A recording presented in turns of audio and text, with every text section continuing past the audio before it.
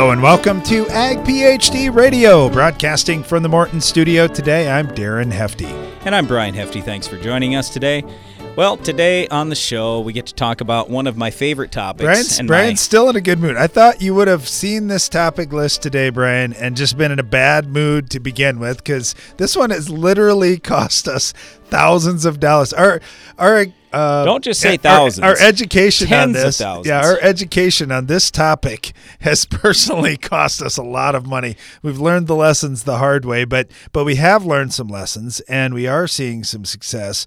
We're talking today about Brian's favorite, Sclerotinia white mold. One of my favorite topics to talk about, certainly not my favorite thing to see. I'd say it's one of my least favorite things to ever see. And let me just tell you a quick story on why. This goes back not all that many years ago. We were probably, 5 years ago or something. We were going along harvesting 90-plus bushel soybeans. And I thought, man, this field is going to be phenomenal. And I was in my office, and I could see our guys running a couple of combines out in the field. And so I was getting the yield report. And then all of a sudden, the yield dropped off, and then dropped off more. And then it literally dropped to zero. It went to zero. They're going 90s, 95, down to zero. And I'm going, what in the world is going on? Go out there. Oh, it's Sclerotinia white mold. You do not want this in your field. It is the worst disease you can get in soybeans. So we're going to talk about that throughout the show today. If you've got any questions for us, our number here is 844-44-AG-PHD. That's 844-442-4743, or you can send us an email, radio@agphd.com. So we're going to get to the Ag PhD mailbag in just a minute here, but before we do, I will just say with Sclerotinia white mold, and again, we'll talk about this throughout the show, but don't think that you can do one thing and then it's going to solve the problem. So for example, right at this time of year when a lot of people are seeding soybeans, they say, well, I'm just going to plant wide rows and I'm going to cut my population. That's going to solve my white mold problem. Oh, no, it definitely is not. We've had some horrible white mold on our farm. And we seeded, there was one year we seeded 105,000 plants per acre when everything else was 140. The variety makes a lot of difference. The soil makes a lot of difference. The weather, the fungicide you use, all these other things make a huge difference in the amount of white mold you're going to have. So don't think you can just cut the planting population or go to wide rows and that'll solve the problem. Will it help? Sure. But that's only one step. So I'd really, really encourage you, start early, start in the winter next time, or even the fall. I mean, you could use Contans in the fall. That's a fungus that will eat the sclerotia. And yes, it costs some money, but hey, if you just put it where you've had a problem in the past, that's going to make a lot of difference in terms of how much white mold you have after that. In season now, once you're to this point, I would encourage you, if you want to, you can go spray some Cobra, or there's Phoenix, that's safe in Cobra, only costs like $4 or $5 an acre. Do that right before the beans flower in about the middle of June, and then come with fungicide. You can spray fungicide multiple times. There are some good products, and yes, Endura is probably sold out already. If not, it costs $30 an acre. But there are other products too, like there's Talaris or Topson. There's Andiamo or Domark. I mean, we do a combination of those two, Andiamo and Talaris. You get two different modes of action. You can use the full rate of both and only spend $11. There's Proline out there. There are other products out there in terms of fungicides, but you got to start early. Start at R1 right away when you see flowers, because typically white mold enters in where those flowers die off. Okay, so you probably are never going to get white mold into the plant before R1, so don't get too worried about it super early, but you got to be there on time with those fungicides. Otherwise, white mold can kill you. All right, let's get to the Ag PhD mailbag. It's the mailbag. All right, get this one from Marty in North Carolina. He said, I will be banding dry urea over the top of the seed row with my planter, just laying it on top, 30-inch rows. My question is, how many pounds per acre is it safe to apply on my conventional silage corn? I don't want to cause any salt injury to the emerging corn seedling. I love when we get these questions about how far can I push it? That's really what it comes down to. Look, it depends on so many factors, so it's really hard to say. So we're always, when we get the question about how far can we push it, we're going to always tell you be conservative. Now, as I say that, when you talk about urea, I have great concern about leaving it lay on the soil surface, especially in a year like this year where we've been super dry. Well, quite frankly, in the last 10 months on our farm, we've had a grand total of 9 inches of precip. That's it, and that includes the snow. So if you're not going to get rain in 48 hours, you're going to start losing that urea. That's the first thing. If you want to stabilize it, use a nitrogen stabilizer. You can certainly do that, and that's going to help, but it's not going to completely solve your problem. You've got to have rain relatively soon. The next thing is, how heavy is your soil? If you've got a cation exchange capacity of 25, like some of our ground is, that's whole different than if you have a cation exchange capacity of 3. So the heavier the ground, the more urea you can get by with. Then in terms of the plant emerging, I don't know that I can say I've ever seen a problem with the plant emerging, hitting a layer of nitrogen and having a major problem. Now, we do see that sometimes with different herbicides, but I can't really say I see that so much with fertilizer. Where we worry about the fertilizer and salt is more at the germination point and then with some of the roots that are down there. So if they hit a zone that's hot in terms of fertilizer, then you actually can burn some roots off. So I don't know that I'm super worried about how much urea you're putting out there, but those are kind of the parameters to go by. All right. Thanks for the question. Really appreciate that, Marty. Get this one from Ski Dude, who says, I'm wondering, you were talking about how many seeds per square foot on soybeans, but you never mentioned how many pounds of seed that you're putting out there per acre and so forth, and how many seeds you're targeting on your farm. So let's just go with the standard number of 140,000 plants per acre. That's roughly 50 pounds of soybean seed if the seed is 2,800 seeds per pound. We used to put out 90 pounds of seed, so 250,000 plants back in the conventional bin run days. And we hear some guys talking about low rates as low as 30 pounds, only 90,000 seeds per acre. We like somewhere in that neighborhood of 140,000, maybe a little less. That's 8 plants per square foot in our 30-inch rows. Thanks for the question. We'll be right back. Weed control without the BS. That's more time to apply without wasting time. That's flexible tank mixing that doesn't bend the truth. That's near zero volatility with unmovable principles. With the Enlist weed control system, there is no sacrificing. Get better weed control with no ifs, ands, or buts at Enlist.com. Enlist.com. You're looking for soybeans that give you the yield you want. But when it comes to fighting your toughest weeds, you also need flexibility. Introducing XtendFlex soybeans. Elite genetics with triple tolerance to dicamba, glyphosate, and glufosinate.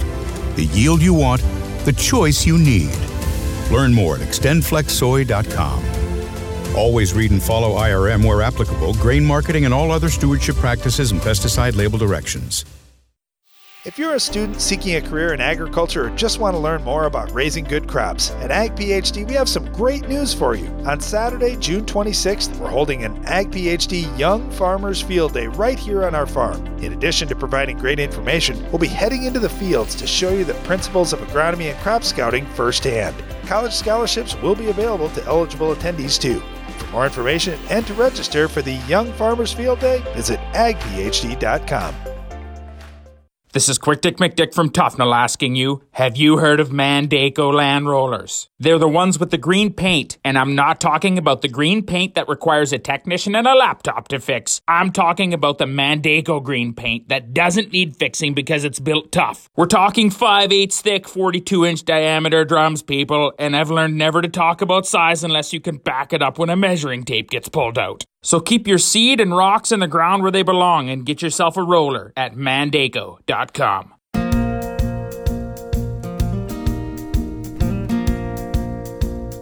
Welcome back. You're listening to Ag PhD Radio, broadcasting from the Morton studio today, and we are talking about one of the toughest problems that we face on our own farm, but it's not just a problem unique to us. This is something that we see all over wherever soybeans are grown, Sclerotinia white mold. I should say in the north. We see this in the north where soybeans are grown, and there are a lot of different things that we talk about to try to help farmers alleviate some of this Sclerotinia white mold problem in soybeans especially, and sunflowers and edible beans and a number of different crops.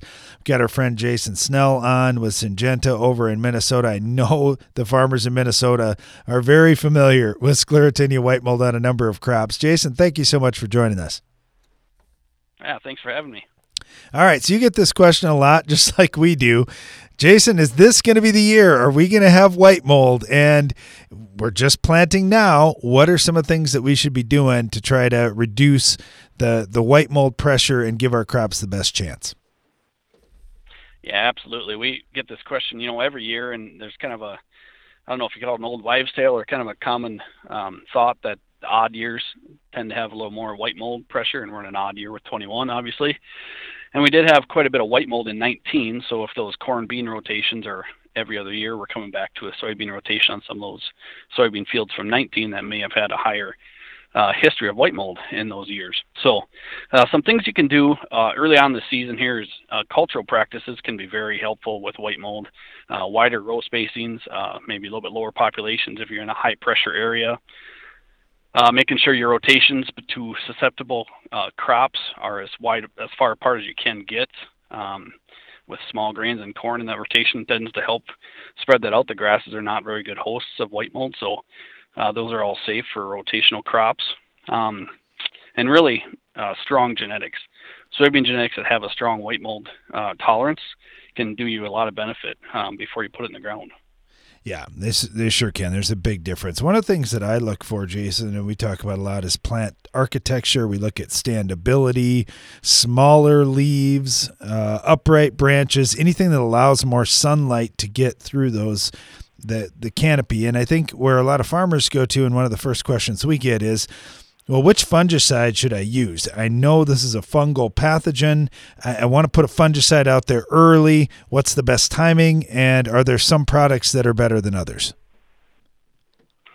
Yeah, it's a good question. And really, if you focus on that cultural part, hopefully you don't put as much pressure on your fungicide, because it is probably the weakest link. Even the best fungicides are the weakest link in this chain of actions that you can use to reduce your susceptibility to white mold.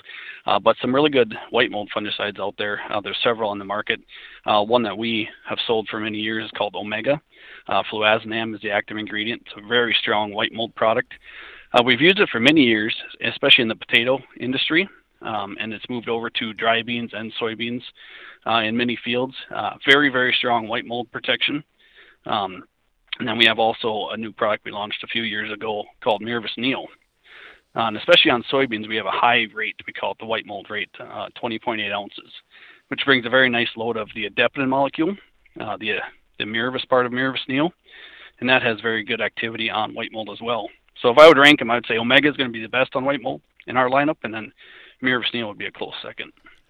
Yeah, you mentioned going to the higher rate, and this is one of the things that we see. A lot of times you have to invest a little more money in the crop to get the protection. Brian was talking about the tens of thousands of dollars that we've almost for sure lost on our farm to white mold over the years, that sometimes spending that extra $10, $20, $30 an acre could save hundreds of dollars worth of crop.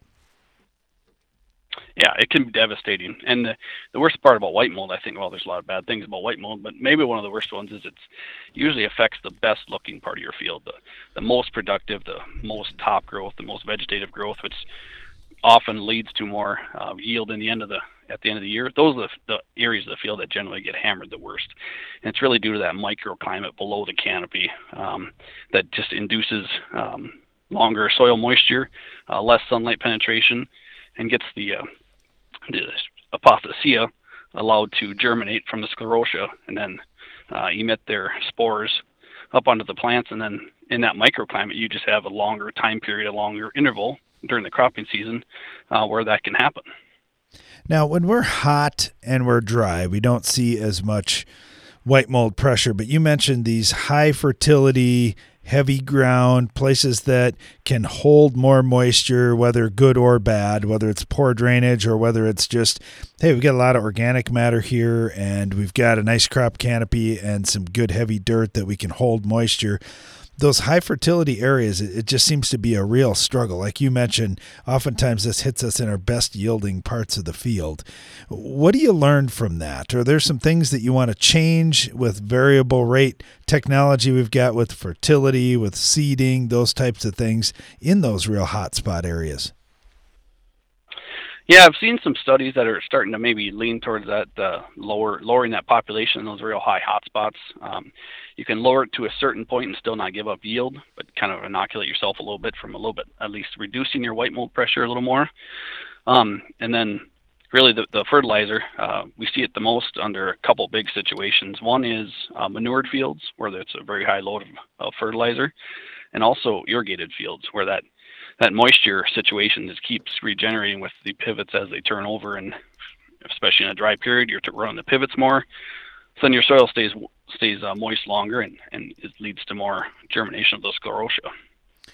One other thing that we've heard growers talk about is things like Cobra gets a lot of attention. Also some guys will say, well, I use a strong rate of FlexStar. I put a little burn on the beans.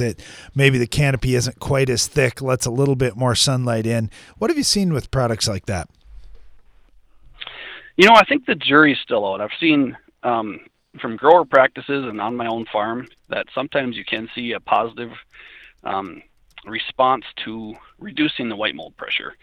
But sometimes there's also a cost in the overall yield in those situations because you are burning leaves back more than you need to. Again, those are in kind of extreme situations where you're really reducing foliage quite a bit.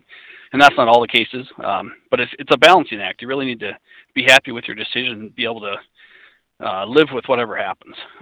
But if you go to the scholarly side or the university side, there's really not a lot of evidence that they can show in their replicated trials that a burner type product on a soybean crop year in and year out, especially under moderate to low pressure white mold, is going to give you enough benefit in the white mold reduction to offset the yield reduction potential.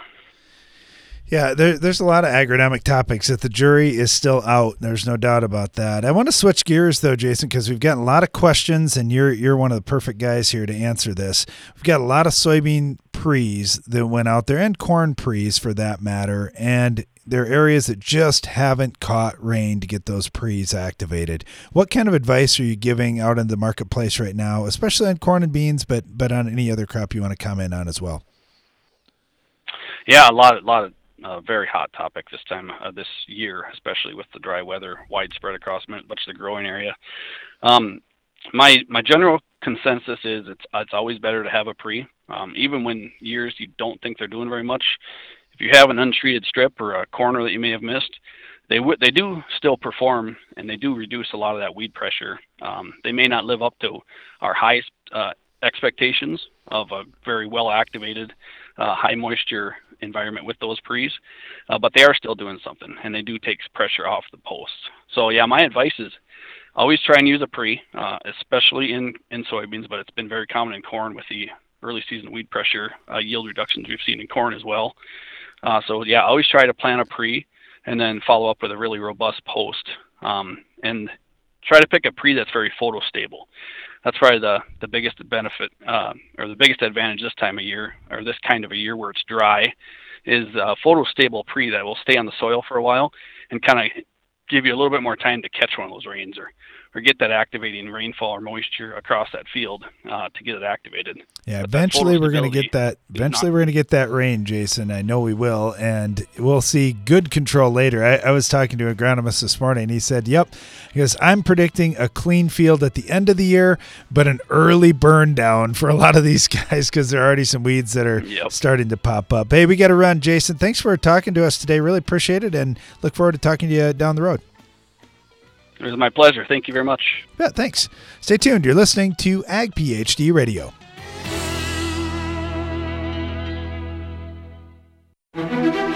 Each year brings new and unique challenges to farming, and your operation needs to constantly adapt to meet them. That's why at AgBiome, we're working every day to bring you new and better solutions, microbial-based solutions that protect your crop and help it reach its full potential. To learn more about how we're doing it, visit agbiome.com. That's AGBIOME.com.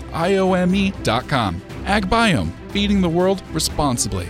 partnering with microbes for human benefit.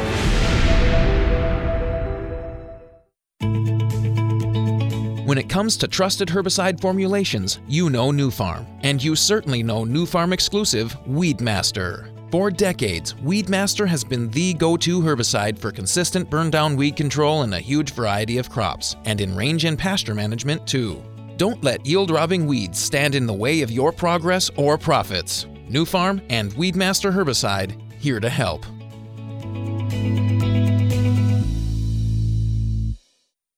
Don't miss the Ag PhD Field Day this year. After postponing last season, we're back and better than ever, and we have a lot of catching up to do. With the latest in ag technologies on display in our plots, in-person sessions with the world's top farmers, and tons of entertainment, food, and more, it's a day you won't want to miss. Thursday, July 29th, right here on the Hefty Farm. For more information and to register for the Ag PhD Field Day, visit agphd.com. Help keep the toughest, most resistant diseases out of your fields with Lucento fungicide from FMC. An exclusive novel premix of 2 modes of action delivers broad-spectrum control and a long-lasting protective residual. Tackle key diseases in corn, soybeans, wheat, peanuts, and sugar beets. Choose Lucento fungicide from FMC. Visit your FMC retailer or lucento.ag.fmc.com to learn more. Always read and follow label directions for use. No matter what time of the year it is on your farm, with a Bayer Plus Rewards program, earning and redeeming rewards are always in season. Because when you buy 2 or more eligible seed or crop protection products throughout the year, you earn $3 per acre in cashback rewards. Cash you can redeem and reinvest in your farm later in the season. That's Bayer Plus Rewards, and that's how we're helping make every part of your season, well, rewarding. Visit mybayerplus.com to learn more. See program terms and conditions for full details. Give your corn a strong defense against stress throughout the season with MycoApply Endoprime SC. MycoApply Endoprime SC uses 4 specially selected species of mycorrhizal fungi to protect your crop against stress. That means more access to water and key micronutrients while building a healthy soil structure for stronger crops for years to come. Stronger corn starts beneath the surface. Learn more about MycoApply Endoprime SC at endoprimecorn.com. Always read and follow label instructions.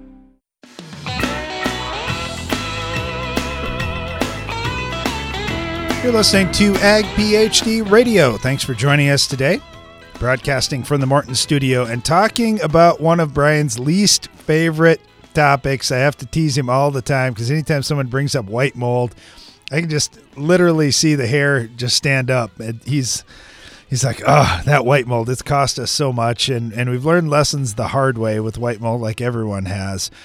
A lot of lessons that we are learning right now, we're getting from some great research, and one of the guys doing that research is Damon Smith at the University of Wisconsin. Damon, thanks for joining us. Thanks for having me. All right, so we're dry in the West, and I've already talked to some farmers who've said, white mold's not going to be a problem this year. It's way too early, isn't it, Damon, to make a statement like that? Yeah, it really is.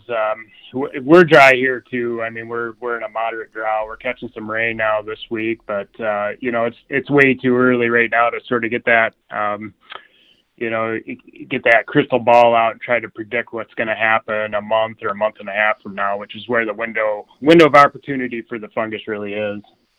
Yeah, we had a caller, Geronimo, out in Indiana. He likes to call and just leave messages. He doesn't want to talk on the air as much, but he said the only solution he's found is continuous corn for the rest of his life until somebody comes up with a completely resistant soybean variety to white mold.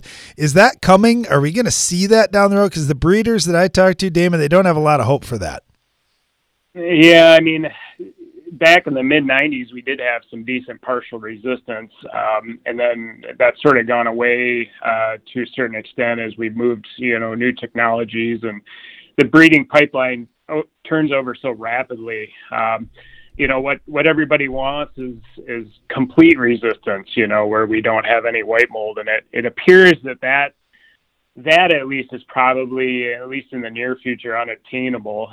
There are decent levels of partial resistance out there, but there's this old issue where you impart some partial resistance and you lose a little bit on yield. So, farmers tend to still drift towards yield and then trying to manage the disease. And, if we can impart a little bit of resistance in there, that's great, but you're going to have to do probably multiple things in terms of an integrated management strategy to take care of this problem.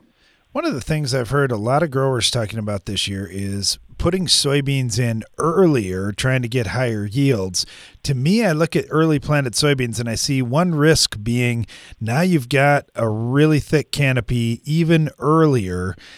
It seems like that might make the environment even tougher to fight white mold in. Am I right on that thinking? It could be, although it is dependent a little bit, again, on how the weather patterns sort of line up with that growth stage. Some of those earlier planted soybeans, depending on maturity groups for that particular location, they may bloom and end up through the major portion where the fungus likes to infect the soybean, before the weather gets conducive for the fungus. Here in Wisconsin over the last couple of seasons, we've actually had later epidemics. So, epidemics into the August timeframe where we've had below normal temperatures and above average rainfall, which has been driving those particular epidemics. And so it does depend a little bit, again, on how that sort of environmental component lines up with that bloom time, which is the most susceptible time in soybeans. And so it is a little bit of a moving target, and you just sort of have to watch what's going on. I wouldn't recommend a farmer delaying planting. I think there's just too much to give up on yield. In talking with Sean Conley, we like to get folks out there, get those beans in, and then we can try to manage some of these issues later on in the season if they're warranted. All right, we get a lot of questions about fungicide, and I know that there are a lot of trials done at the university level, and farmers always are looking at those to see, do any of these new products have any hope for us? And we see so many of these SDHI chemistries coming out, and growers asking the question, okay, so the strobilurins, not the greatest. The triazoles, well, they weren't the greatest either. What about these SDHIs? Do you see any hope with some of the SDHIs or some of the 3 mode of action fungicides giving us some extra help? Yeah, we do like the SDHIs. Of course, we've had Endura around. That's sort of been the one that, has been carrying a lot of the load when it comes to white mold. But we now have other SDHIs, and they are, as you point out, in 2- and 3-way mixes. And we've been looking at some of those, and I'd say some of those are, hanging in there okay with Endura. Our Endura treatments, the 8 ounces still at, somewhere in that bloom time tend to still be the best products in there. But we do have a couple of these newer products coming in, and, that edge up a little bit, but nothing's ever quite as good. And I think part of the problem is when we look at the concentration of the actual SDHI molecule in Endura, it's actually 70%. Proportion in there. And so, I think partly what's happening in some of these mixes is we actually dilute the active ingredient down a little bit because we got to fit those other molecules in that product as well, and we just lose a little bit on that active ingredient. So I still like to see, if folks are just really battling a white mold problem, it's been historically an issue. You have high levels each year, you're still going to get probably the best return on your investment with that 8-ounce Endura going out, in that bloom time frame. So it just continues to be the one that floats to the top. We have some other things which, might come close a little bit, but, just aren't going to be quite as good as that particular product. Yeah, there really is not a silver bullet with Sclerotinia white mold, that's for sure. There's a lot of things. We talked through a bunch of the cultural practices, wider rows, lower population, extending your rotation away from these sensitive crops, picking better varieties, choosing the right plant architecture, those types of things. What about cultivation? When you see those little mushrooms out in the field and you identify, wow, those are actually going to be Sclerotinia problems for me, could you do some cultivation or could you spray something on the mushrooms before they send the spores out? Yeah, this is we've been getting this question a lot lately as folks are sort of revisiting in-season cultivation. And absolutely, when we get into that kind of just before the bloom time, that structure, that little mushroom structure, is actually forming, over the previous months just under the soil surface. And then once the crop flowers, it forms the little tiny cup on top, which gives rise to the spores. And so by running a cultivator through kind of just before that bloom time, you're actually going to disrupt the development of that structure and take it completely out of the system. So that's been a good way of controlling it. We actually, working on our research stations, we always put big signs up, do not cultivate, because we're trying to get data. it will reduce our data for sure. So it's a great way. And here in Wisconsin, we've also got a lot of interest in rye cover crops and roller crimping rye too, actually forming a physical barrier. And we're actually going to be doing some on-farm strip trials this year. So there's some new thoughts in terms of what we can do, from that standpoint to try to control this particular disease and actually try to disrupt the formation or block the ejection of those spores up into the soybean canopy. Yeah, that's going to be interesting to see how that works. I know we've got a lot of farmers across the country that are certainly trying some of these different things in different parts of their farm this year. So we'll hear from farmers across the country as well as to, hey, do some of these new things or maybe some of these old techniques revisited really make an impact and help our yield in 2021.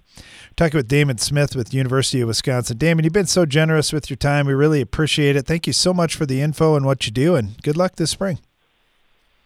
Thanks for having me on. I appreciate everything you guys do. Take care. You bet. Thanks. Yeah, I hope that Damon's trials all have no white mold in them this year. I hope that the crops are great for farmers in those areas. But by the same token, if anybody gets white mold this year, I do hope it's Damon, because he's going to get some good data on what will stop white mold, and hopefully that helps carry us a little bit forward. Brian, I was talking about some of these things, and cultivation. This is something that a lot of guys just don't do anymore. It has been effective. So at what point do we revisit some of those things that just might be a pain in the neck? Well, there are other things that can be done. So right after this break, we're going to talk a little about what else can you do if you want to avoid cultivation. So, yep, that can help, but there are a lot of other things that can assist in reducing your issues with Sclerotinia white mold. We'll talk about that right after this. You're listening to Ag PhD Radio.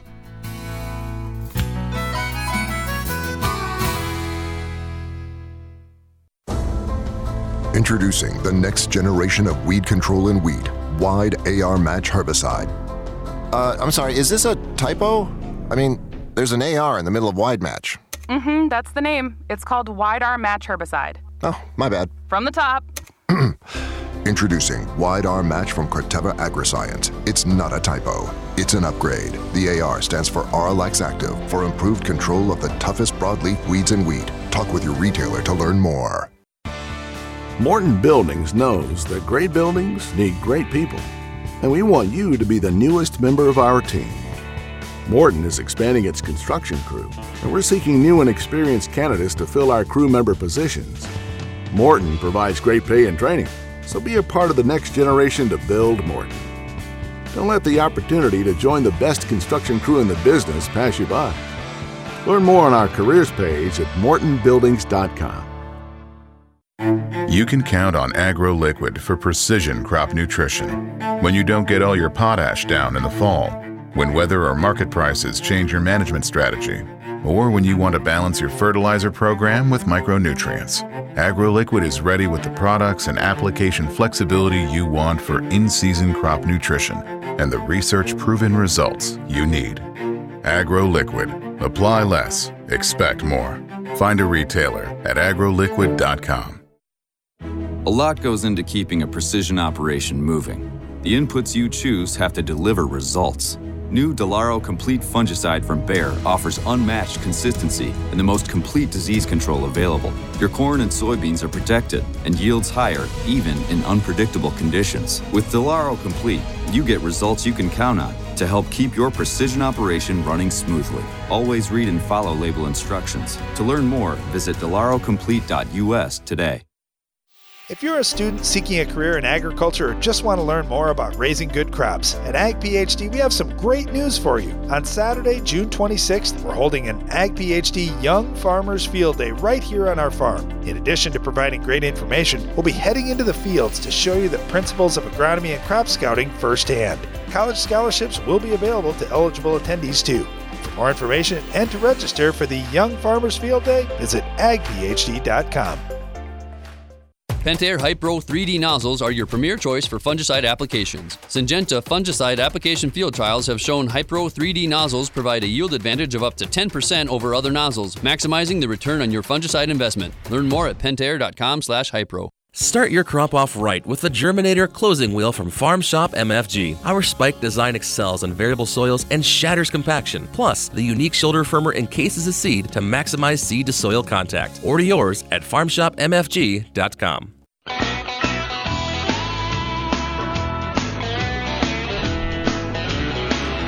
Welcome back to Ag PhD Radio. Brian Hefty here, along with my brother Darren. We're live in the Morton studio today talking Sclerotinia white mold.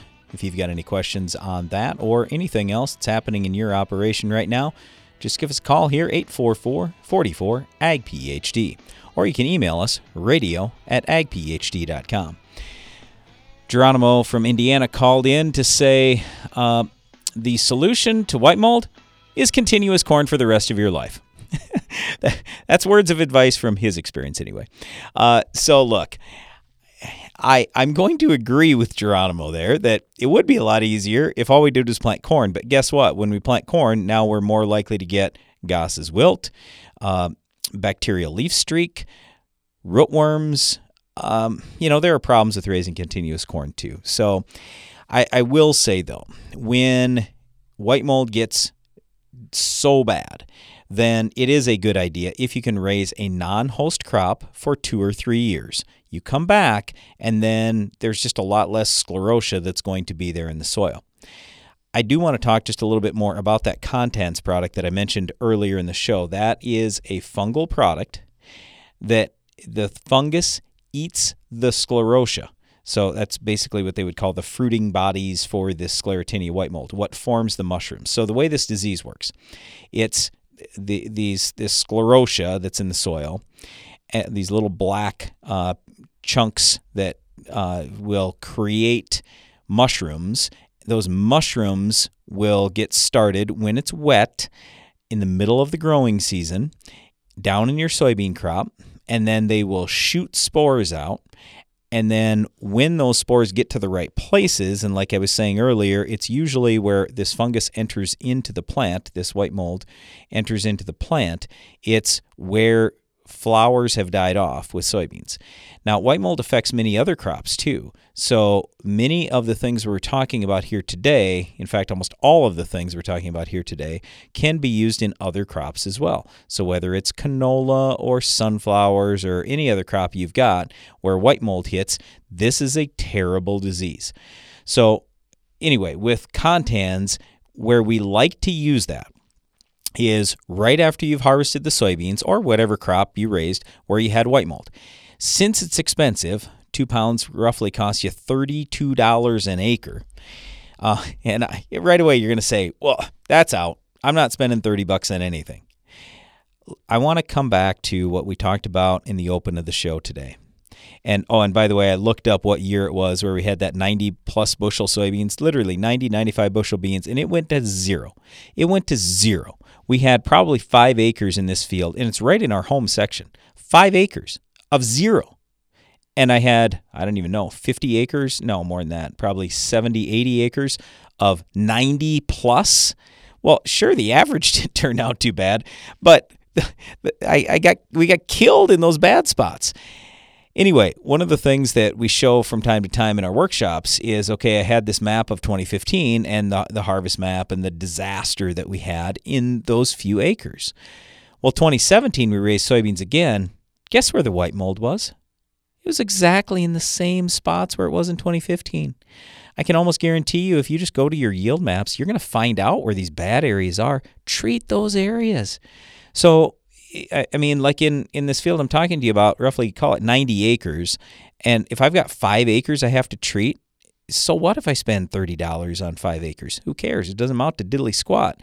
But when I lose 90 bushels to the acre, 90 times even $10 beans, that's $900 an acre I lost. $900. The only good news is I'm sharing it with Darren. So he lost half of that. But the point is, it's no fun. Okay, so I can spend $30, and am I going to gain 90 bushels? No. But am I going to gain some? Yes. So you've got to put a full plan together for those horrible areas if you don't want to rotate away from a sensitive crop. So, or a susceptible crop, I should say. Here's one other thing that I'm going to assume almost no one's ever talked to you about. Did you know that soil manganese levels play an enormous role in how much white mold you have? It's true. It's a fact. Look it up. So here's my point. If you have low testing areas for manganese, just put some manganese on. And again, you don't have to put it on the whole field if you don't want to.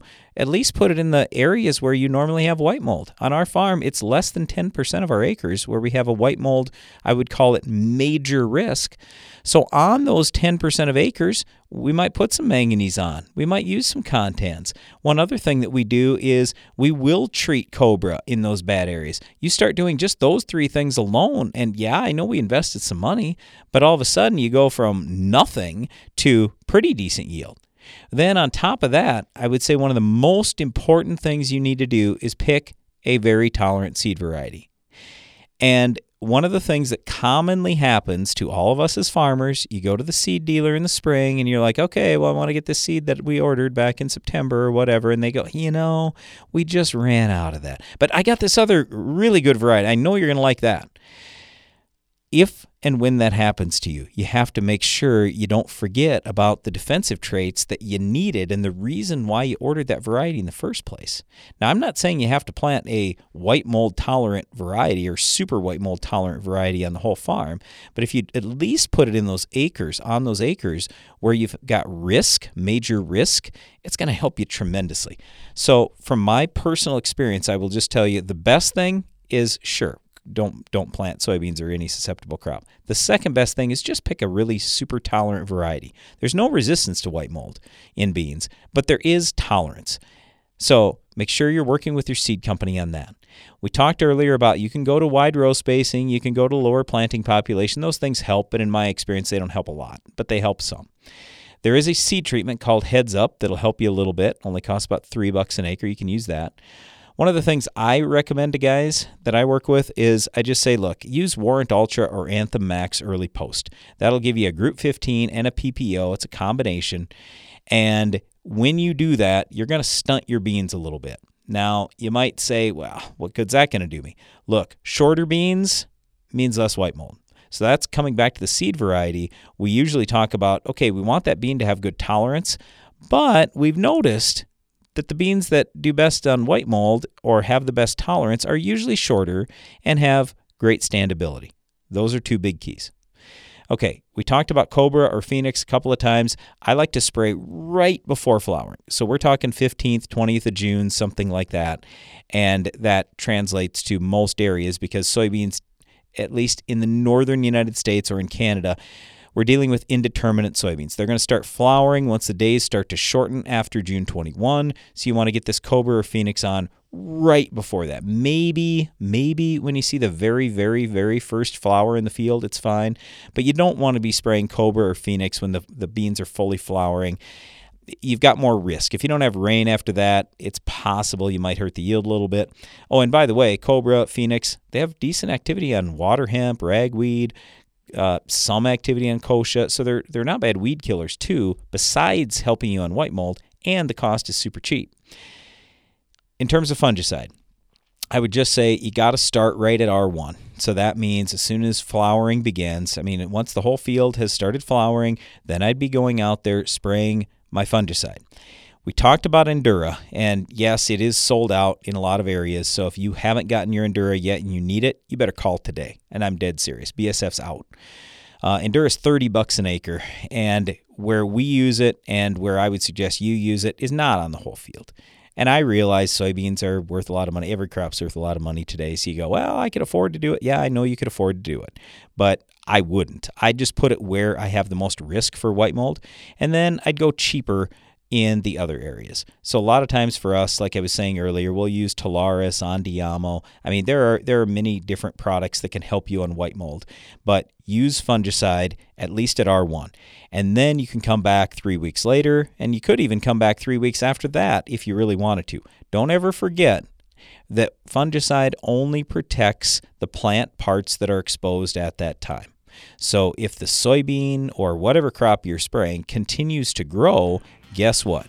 You're going to have unprotected foliage, you're going to have unprotected stems, and you're not going to get that disease control you want, even though you say, well, my fungicide supposedly has great residual. Yeah, it may be. That may be, but it doesn't protect plant parts that are not yet out. So anyway, hopefully all that helps you with Sclerotinia white mold. We're going to get back to your questions in the Ag PhD mailbag right after this. Give your corn a strong defense against stress throughout the season with MycoApply Endoprime SC. MycoApply Endoprime SC uses 4 specially selected species of mycorrhizal fungi to protect your crop against stress. That means more access to water and key micronutrients while building a healthy soil structure for stronger crops for years to come. Stronger corn starts beneath the surface. Learn more about MycoApply Endoprime SC at endoprimecorn.com. Always read and follow label instructions. Don't miss the Ag PhD Field Day this year. After postponing last season, we're back and better than ever, and we have a lot of catching up to do. With the latest in ag technologies on display in our plots, in-person sessions with the world's top farmers, and tons of entertainment, food, and more, it's a day you won't want to miss. Thursday, July 29th, right here on the Hefty Farm. For more information and to register for the Ag PhD Field Day, visit agphd.com. If you're looking to get the most out of your foliar nutrition and fungicide programs, ask your ag retailer about Nutex EDA from Sipcam Agro. Nutex EDA has been proven to increase foliar micronutrient tissue levels and maintain those levels for an extended period of time. When tank mixed with fungicides, Nutex EDA helps support plant health, resulting in higher quality and yields. Nutex EDA is an affordable and effective solution that should be part of every grower's high-yield toolbox. As a little girl, I always wanted to run the combine because it meant I was helping Dad. And Dad always said farmers are helpers. I'm teaching that to my daughters, that farmers help our family, our neighbors, and our community. It's what I do at work. I help farmers get the equipment they need. My name is Kim. I'm a farmer, and I work for Case IH. Case IH, built by farmers. Heat, drought, wind, hail, northern corn leaf blight, gray leaf spot. If your corn is under stress, you are too. Get Veltima fungicide, swift activity, with fast payback, an expanded application window. Makes life simple, and it's the secure choice. With powerful residual for visibly healthier corn. Swift, simple, secure. Veltima fungicide. Call your BASF rep today. Always read and follow label directions. Veltima fungicide is not registered in all states. Want to cut production costs without losing yield? Brian Ryberg from Buffalo Lake, Minnesota has done just that. Here's his story. We began using a Soil Warrior on our farm the fall of 2014. We've seen many benefits from better water infiltration, a lot less hours on equipment, fuel, been able to reduce our fertilizer side, so it's really simplified our operation. See what makes Soil Warrior different and better at soilwarrior.com.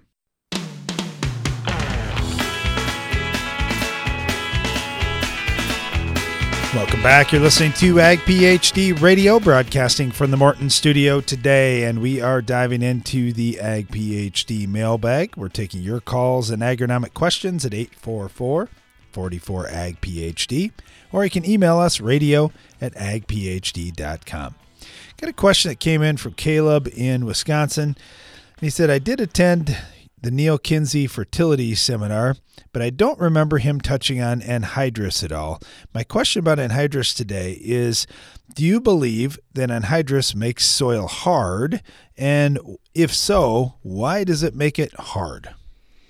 Okay, so Darren and I were talking about this just a little bit yesterday, and Darren just asked me the question right away, and I said, yeah, I mean, it might make it a little bit hard, but a lot of that has to do with the tillage, and then you're just injecting that anhydrous. It just depends on how high a rate and all that kind of thing.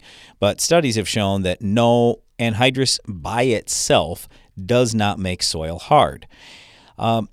I think that a lot of people hear all these stories about anhydrous and are just led to believe, oh, it's got to be bad. Well, look, we're putting on such a small rate. A lot of times on our farm, we used to use 100, 150 pounds, even if it's 200 pounds. Just think about the whole soil, and you threw a tiny little bit of stuff out there. You know, it's not that big a deal. In 6 inches deep of soil across an acre, that weighs 2 million pounds. Do we really think that 200 pounds of something is going to dramatically change anything? Not a chance. No. So, nope, not that big a deal.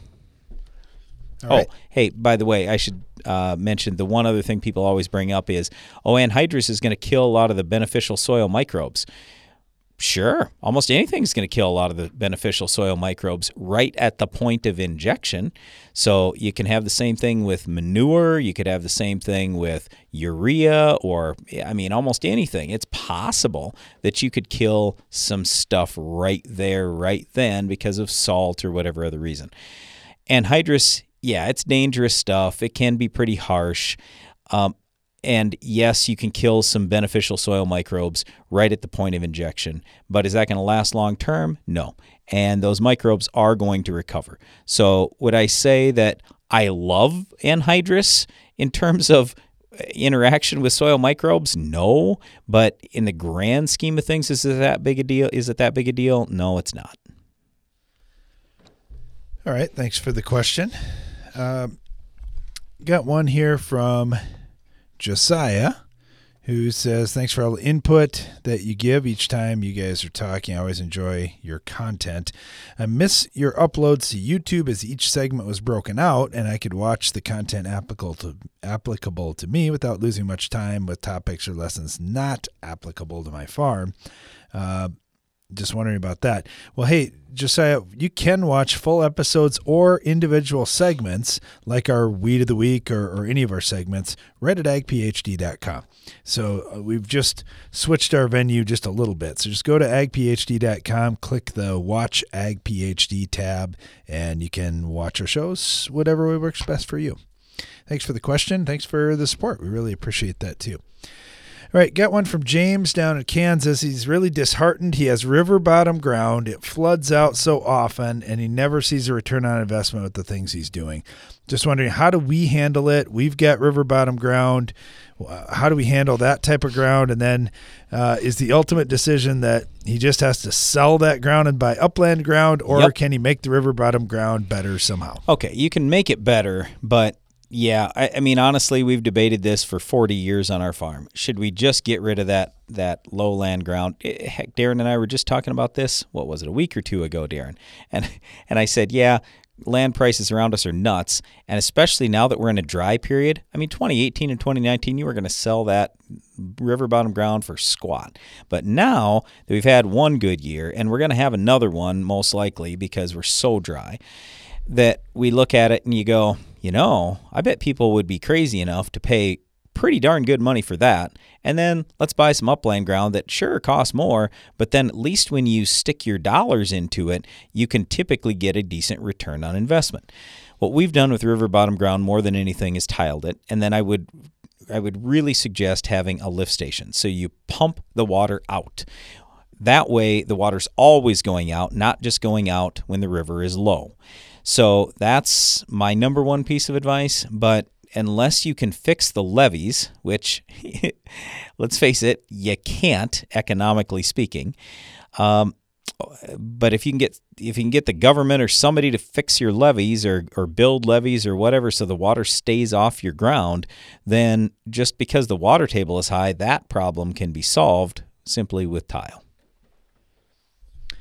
All right, white mold certainly impacts lots of crops. We got a question from Caleb down in Georgia. How is white mold different in peanuts than in soybeans? Obviously, there's a lot of crops, dry beans, lima beans, sunflowers, canola, lots of different crops that can get different white molds. Okay, so the white mold we deal with in the northern part of the United States, heat is the enemy of that white mold. The Sclerotinia white mold that we talk about in sunflowers and canola and soybeans, if we have hot days, so dry weather also helps, but dry weather will help with all white molds, all Sclerotinias. But here, it's the heat that will really drive that away. So I don't know what kind of year we're going to have, but if we have a warm summer, and they typically talk about temperatures over 85 degrees. So that's when I usually tell people, hey, got to be over 90, okay, to give myself a little hedge there. But yeah, they say over 85 and the white mold starts to go away. Well, with the peanuts and the white mold that they'll get in there, a lot of times it actually can be worse when it's hot. But one of the things that I will often think about with like the southeastern part of the United States where a lot of peanuts are raised, it's so wet. I mean, way more moisture than what we'll get here in the northern United States. So we only get 22, maybe 24 inches of total annual precip. And in the southeast, you're talking 2 to sometimes even 3 times that much.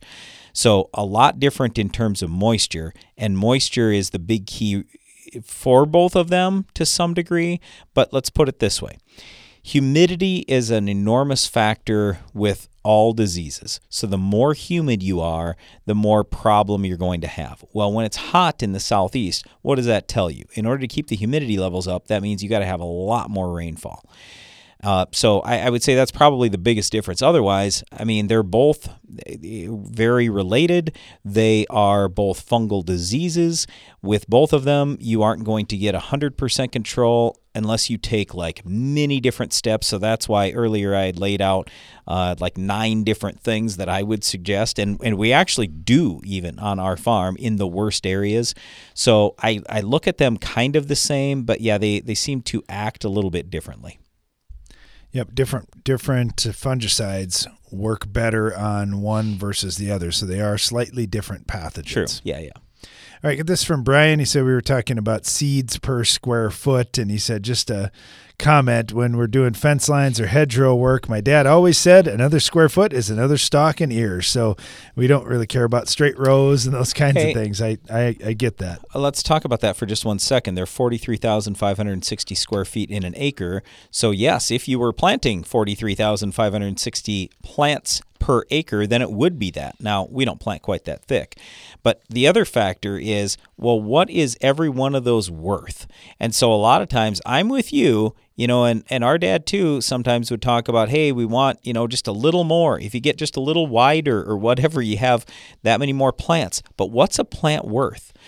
Well, if you run the math right now, like on our farm, I figure every plant is worth about 4 cents. And that's actually high. It used to be a penny or maybe 2. So the point is, if you get even 100 more of those, what do you have? You got $4. So it's not that big a deal. So when the option comes to, I could plant down, start getting into my ditch. We don't advise you to do that. That's not super safe for people. You're not giving water the place to go and all that kind of stuff. So follow the rules in your area. And I just say, every corn plant right now, at least for us, is only worth about 4 cents. So it's really not that much. Got a great picture of some of those corn plants from Hayden in central Minnesota. He said, here's a picture of my corn popping out of the ground here in central Minnesota. We definitely need some rain. And just looking at your picture, Hayden, that is some very dry soil there. But looks like you got good emergence, so you must have been able to plant down to some moisture at least to get things started. So, we could sure use some rain. I know a lot of the pre-herbicides, like we were talking about earlier on the show too, could sure use some rain to start working as well. Thanks for listening to our show today. Be sure to join us again each weekday for more Ag PhD Radio.